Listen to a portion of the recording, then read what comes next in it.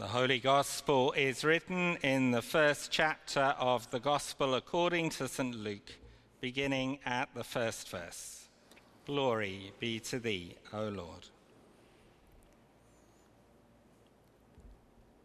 Since many have undertaken to set down an orderly account of the events that have been fulfilled among us, just as they were handed on to us by those who from the beginning were eyewitnesses and servants of the word, I too decided, after investigating everything carefully from the very first, to write an orderly account for you, most excellent Theophilus, so that you may know the truth concerning the things about which you have been instructed.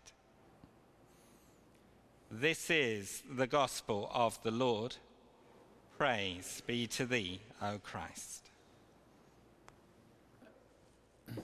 Our lectionary says that today our theme should be Luke the physician. Because Luke was, of course, a doctor, sometimes described as a beloved physician. By training, he was a doctor, and he has become the patron saint of the medical profession. A very remarkable man. He may have given up general practice when he started traveling with Paul on all of his adventurous journeys. And what a great privilege that must have been, to be able to see and hear Paul on all his journeys, perhaps help him when he wasn't feeling well, and above all showing a great sense of friendship and encouragement. As we heard in our first reading, when Paul's life was coming to an end, Luke was there as a faithful companion and friend. So Luke was a doctor, but also he was a remarkable wordsmith and writer. It's interesting how many doctors and physicians actually became very good writers. I came across this little quotation, which I thought was quite interesting. It said, Luke was a physician and as a result, a clinical observer of life who often communicated through stories. He painted life with words as a painter covers a canvas with paints. Incidentally, some people think that Luke was an artist as well as a great wordsmith. He pioneered a great tradition. Some of our most brilliant novelists, writers, and poets have been physicians.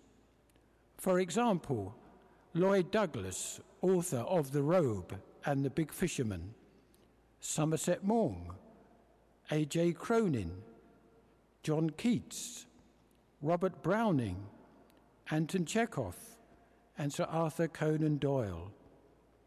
Luke is especially equipped to record some aspects in the life of our Lord that none of the other Gospels were able to write.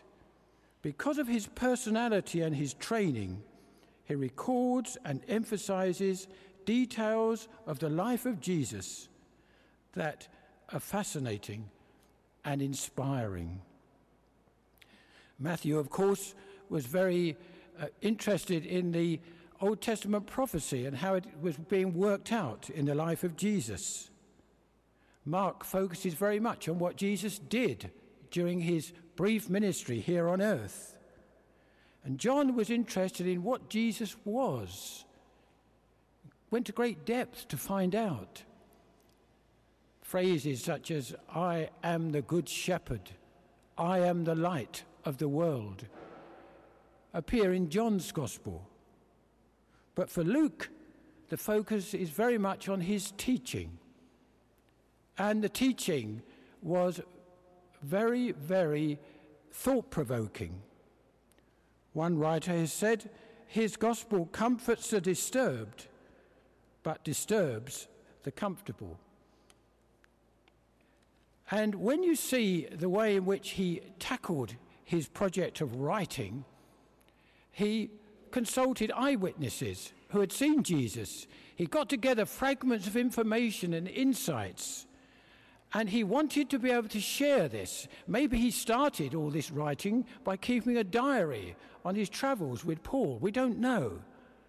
But he certainly developed into a very accomplished writer who could write clearly and plainly so that the readers would understand what he was on about. And how grateful we are to any author today who has that gift of being able to take the Christian message and explain it in a way that's understandable. It can make all the difference in the world. In our gospel reading, we heard these words, and it just shows how Luke set about communicating the good news that he'd heard. He really had 2 volumes. Volume 1 was the Gospel according to St. Luke, and Volume 2 was the Acts of the Apostles. And so he wrote a huge chunk of the New Testament. But notice the way he introduces his Gospel of Luke. I have decided, after investigating everything carefully from the very first, to write an orderly account to you, most excellent Theophilus, so that you may know the truth concerning the things about which you have been instructed. So there's a very clear goal for his writing. And then, in the next 24 chapters, he carefully fulfills his stated objective. The person he's writing to was probably a convert under instruction for baptism, and he was given a most wonderful, comprehensive, colourful, and attractive account of the life of Jesus. It personally is my favourite gospel. Luke offers us a Jesus who is utterly and believably real. This man turned no one away, reserved his harsh words for hypocrites and religious grandees. He cared for the marginalized, the poor, the persecuted, the handicapped, and the sinful. His gospel is full of people we can recognize, indeed, in whom we can often recognize ourselves. I was interested to read a little article by David Winter, the writer and broadcaster. And this is what he wrote. Jesus was a masterly storyteller. Once, stuck for a topic when I was faced with a multi-faith group of chaplains from young offenders institutions who were expecting an hour's reflection, I simply read from Luke's Gospel the story of the prodigal son. In the silence that followed, the first to speak was a Muslim chaplain. I've never heard that story before, he said, but it is wonderful. If we move towards God, he comes running to meet us. Others began to contribute. They spoke of the older brother, so cynical about his siblings' alleged reformation. They spoke about the prodigal himself, so hesitant about throwing himself on his father's mercy after the folly of his earlier behavior. And of course they asked questions about the father, abandoning his dignity of his role in the family and actually running to welcome his son's return. David Winter writes in the article, he was astonished at that reaction to just one story from Luke's Gospel, and there are so many others. Luke was a tremendous communicator. The parable of the Good Samaritan and several others appear in his Gospel, and all are told with wonderful attention to detail, and their little asides of humour or insights into human behaviour. And he uses literary devices such as the son of mine, this son of yours, this brother of yours, in the story of the prodigal. There are more women in Luke's Gospel than in any of the others, but also more poor people, more lepers, more sinners and tax collectors, more outsiders who are shown to be inside the love of Christ. For many of us, it is a great gospel of compassion. Here is the Jesus for the whole world and for each individual in it.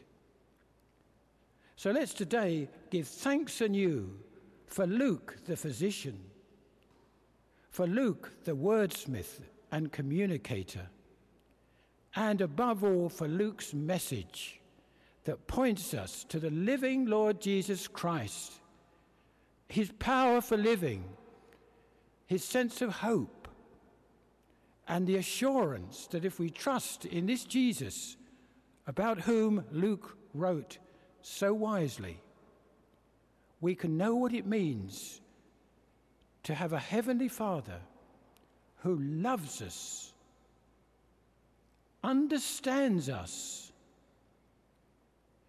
can forgive us and accept us.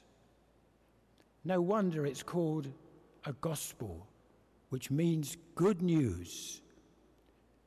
And how grateful we are to Luke, who was able to convey that message of good news to bring light in this dark world. Amen.